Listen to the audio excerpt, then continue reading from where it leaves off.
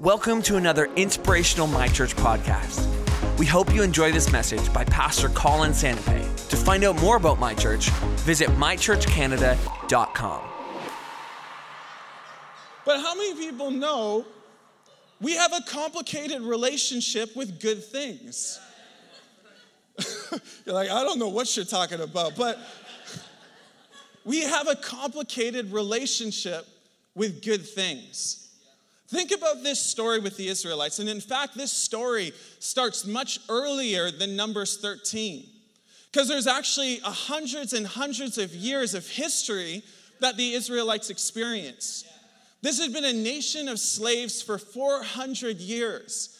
God hears their cries, and he miraculously comes to these people, demonstrates his power to the Pharaoh, unleashes them from the oppression of the Egyptians. They're off now. They have this new lease on life. And even when the Egyptians pursue them, they see that the seas are parted. They see food fall from heaven. And now not only that, it's not just like they're going to go fend for themselves, but God says, I actually have this place, this good place that's reserved for you. And they're on the edge of it. They're looking in on the valley of the promise that God has for them. It's good. And yet they come back going, man, this is complicated. Man, I don't know about this. And I think in this story, what gives light to this situation is if we read down towards the bottom of the story in verse 31, they say, we can't go up against them. They're stronger than we are. So they spread this bad report about the land among the Israelites. The land we traveled through and explored will devour anyone who lives there. All the people we saw were huge. Listen to what it says in verse 33. Next to them, we felt like grasshoppers. The Amplified Translation puts it like this. We were like grasshoppers in our own sight, and so we were in their sight. So notice, they don't come back to Moses with the report going, we did an empirical study, and when we measured all of them, there were proportionately grasshoppers in relation to them. They didn't say that. They didn't say that just the people had labeled them as grasshoppers. They said, no, we felt small in our own sight. See, if there's one thing that I know, is that insecurity complicates good things. Insecurity complicates good things. And we look at these Israelites with so much to gain, with so much promise just on the edge. But the battle that they were about to fight paled in comparison to the battle that they were fighting within themselves to believe that God had given them something good. Because think about the first of this. The very beginning of this, God doesn't go to Moses and say, hey man, we should just try getting this land. Like, we'll see what happens. He says, this is the land I'm giving you. See, God is actually giving you something. I believe that God has actually called you to something good. He's reserved something good for you. A good relationship, good finances, good community, a good school experience, a good work experience. God has something on reserve for you. And it's not a question mark, it's a statement. And yet I think so often we can look at it and go, I don't know. Because I don't feel that way though. I'm not convinced, maybe not even of God, I'm not convinced of myself. I'm not convinced that I've got what it takes. Insecurity complicates good things.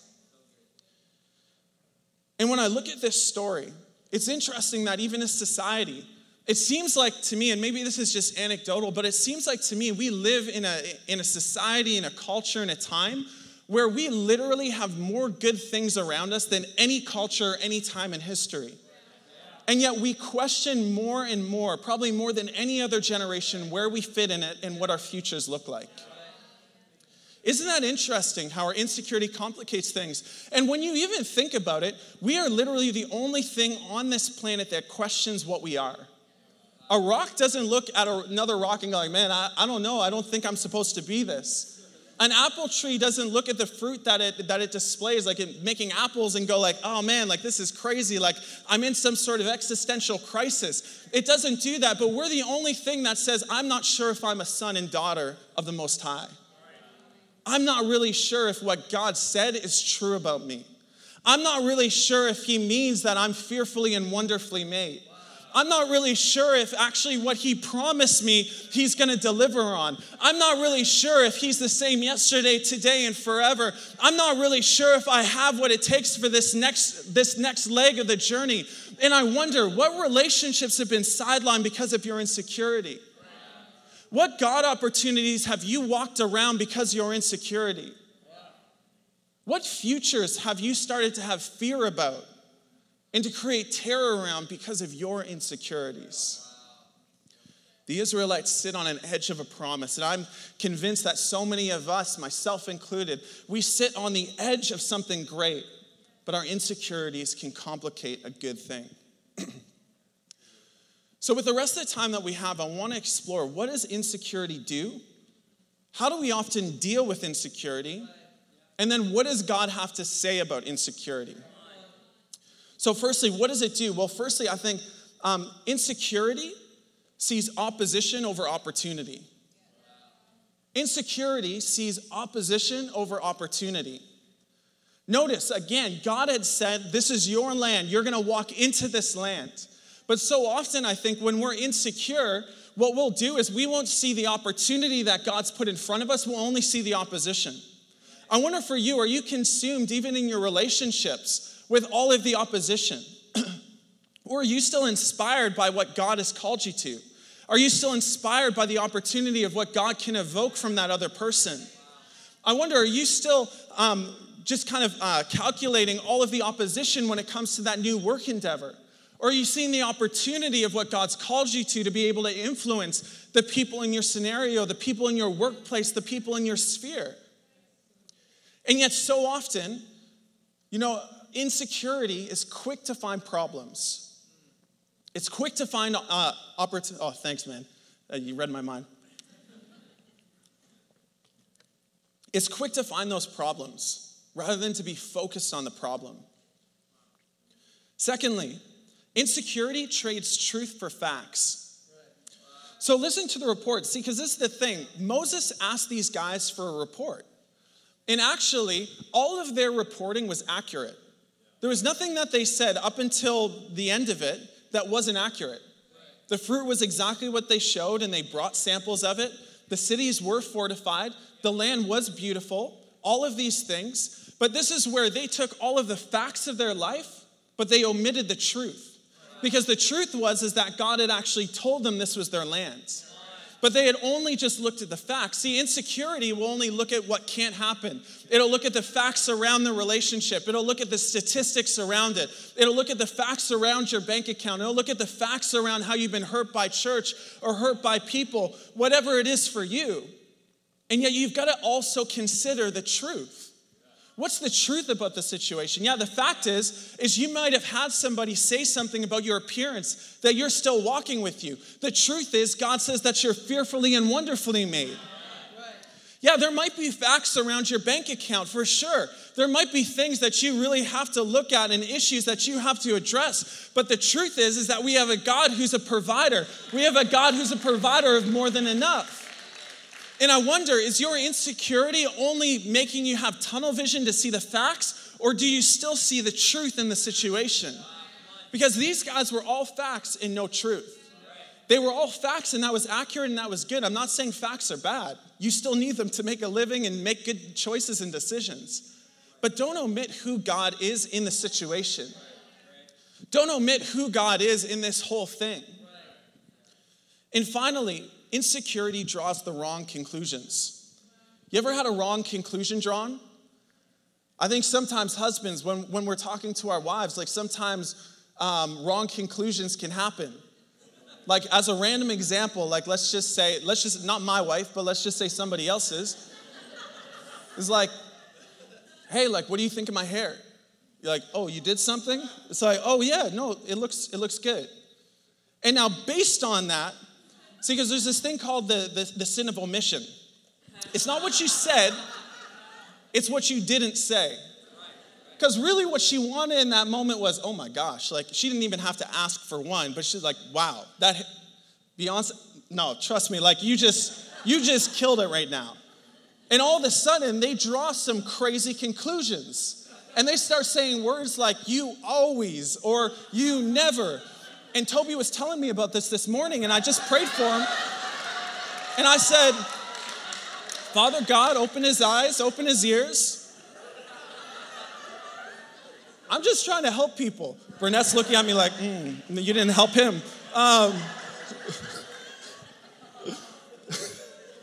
Insecurity draws the wrong conclusions. It draws the wrong conclusions. Think about it. Everything that they said, their report was accurate, the conclusion was wrong. The report on the land was accurate. There was some real resistance. There was some real firepower. But their conclusion was if anybody lives there, they'll be devoured. I wonder what your insecurity is saying. Yeah, school's going to be tough. I get it. There's going to be some new work. You're going to have to make some changes. But that doesn't mean that you're going to fail. Yeah. In your relationship, you're going to have to go to work. You might need a counselor. You might need to let some friends in. 100%, you should do that. But that doesn't mean it's too far gone. And I wonder, what conclusions are you drawing? Man, I'm not good enough. I'm not capable enough. Man, there might be some real facts that inform that, but you're drawing the wrong conclusions. And I think we need to let God draw his own conclusions because it's his story. He's writing it. And if he's writing it, and if he's faithful, and if he's involved in your life, then I believe that God actually has the final say in your life. Not your insecurity, not your conclusion of what you think you can or you can't do. Because I've seen a God who can use somebody who doesn't feel like they've got enough, who can't do it. And he says, because of me, you're more than enough. See, insecurity draws the wrong conclusions. But I think we also have to look at how we deal with insecurity. Because this is what I see in this story is really ultimately how not to deal with insecurity. But I think there's 3 things that we often do when it comes to our insecurities. And this is what I want you to do. If you're taking notes, and if you're not, this is a good time to jump on the train, is, I don't mean that in a bad way. You're only offended if you're not taking notes. I'm just saying, but take your insecurity, write it down in your notes. And we're going to filter this for a sec through your personal insecurity and how you're actually dealing with it. Because I see people deal with insecurity in 3 ways: avoidance, aesthetics, activity. Man, avoidance. I wonder that insecurity that you're dealing with right now. Is it about avoidance? Man, I can't have that conversation. I'm not willing to. I wonder if it's avoiding pain. Because right or wrong, you're going to have to go through and explore some pretty deep hurt, some pretty deep pain. And I get why you would want to avoid that. And I'm not trying to belittle that. But I'm not sure if that's the best way to deal with it. Man, I think people avoid the work sometimes. Because, for you to work through how you view yourself, that's going to take real work. For you to change maybe how you feel when it comes to your school, that's going to take real work. Man, for you to feel confident in your career, that might take some real work. Man, I think some of us too, even when it comes to our insecurities, we avoid help. I wonder who's somebody that you need to actually start to talk to and open up the conversation with. I see these Israelites, and the first thing they do when they get the report is like, I don't want it. I don't want to go there. I don't want to go into that land. And their insecurity complicates that good thing. Don't let avoidance block you from what God has. Because really, with every battle, or with every blessing, there is a battle. And I think we need to start to open up and get help that we need. Start to work at it. And start to address the things. I see aesthetic as well. Numbers 14. So if we keep reading in the story, the Israelites, they basically are like, we don't want this. But listen to what they continue to say. In Numbers 14, I think it's starting in verse 2. Man, if we had only died in Egypt or here in the wilderness, they complain. Why is the Lord taking us to this country only to have us die in battle? Wouldn't it be better for us to return to Egypt? I see a lot of people, myself included, that their insecurity, everything around them is wrong. And if I can just change my aesthetic, if I can change up my friends, if I can change up my city, if I can change up my church, if I can change up my school courses, if I could change up the people around me, then I'll be all right. if I can change my clothes, if I can change how I talk, if I can change how I walk, then I'm going to be okay. And it might not be work today, but it might be tomorrow. It might not be church today, but it might be tomorrow. And yet the crazy thing is when it comes to our insecurities, we're at the scene of the crime every time. And these Israelites look at it and go, man, I know what we need. We just need to be in Egypt and everything's going to be better. We just need to change our location and things are going to be all right. And I wonder in your insecurity if you had the courage and the audacity to start to say, maybe it's not what's happening around me. Maybe it's not what's on me, but it's actually what's happening in me. I wonder if you're chasing an aesthetic and that's how you deal with your insecurities. Finally, activity. So God and Moses have this conversation. God's just like, man, look, these guys still got stuff to learn. And for every year that the spies were in this land, every day that the spies were in this land, which was 40 days, they're going to serve a year in the wilderness figuring themselves out. And Moses and God have this exchange, and the people get wind of this, and listen to what they do. They turn around, get up early the next morning, and they're like, hey, let's go to the hills. Let's go. We realize we've sinned. Now we're ready to enter what the Lord has promised us. And Moses says, why are you disobeying God's orders to return to the wilderness? It's not going to work. And so what do? Moses and the ark, they stay there. They stay at camp, but it says the people went into the hill country, and then it says the Amalekites and the Canaanites who lived in those hills came down and attacked them and chased them back. I think a lot of the time when we're dealing with insecurities, we just want to take it into our own hands. Man, if I can work my way out of this, I am feeling insecure in my career. Man, if I can just work a little bit harder than everybody else, then I'll take it into my own hands and then I'll be good. Man, if I can just work a little bit harder, man, I'm not sure. I'm insecure about God. I don't know if he really accepts me because he's seen all of me. So, man, I'm just going to read a little bit harder. I'm going to pray a little bit harder. I'm going to be better and more pious than everybody around me. And there's nothing wrong with those things, but the motivation with which we chase them matters. Man, I went through a season of not feeling like I was capable. And I'd be doing what I was doing and doing work and all this stuff. And I was like, man, I don't feel capable on the inside. And so I thought, man, the remedy, I'm going to work harder. I'll do more. And then I'll feel in control. Then I'll feel like I can handle this.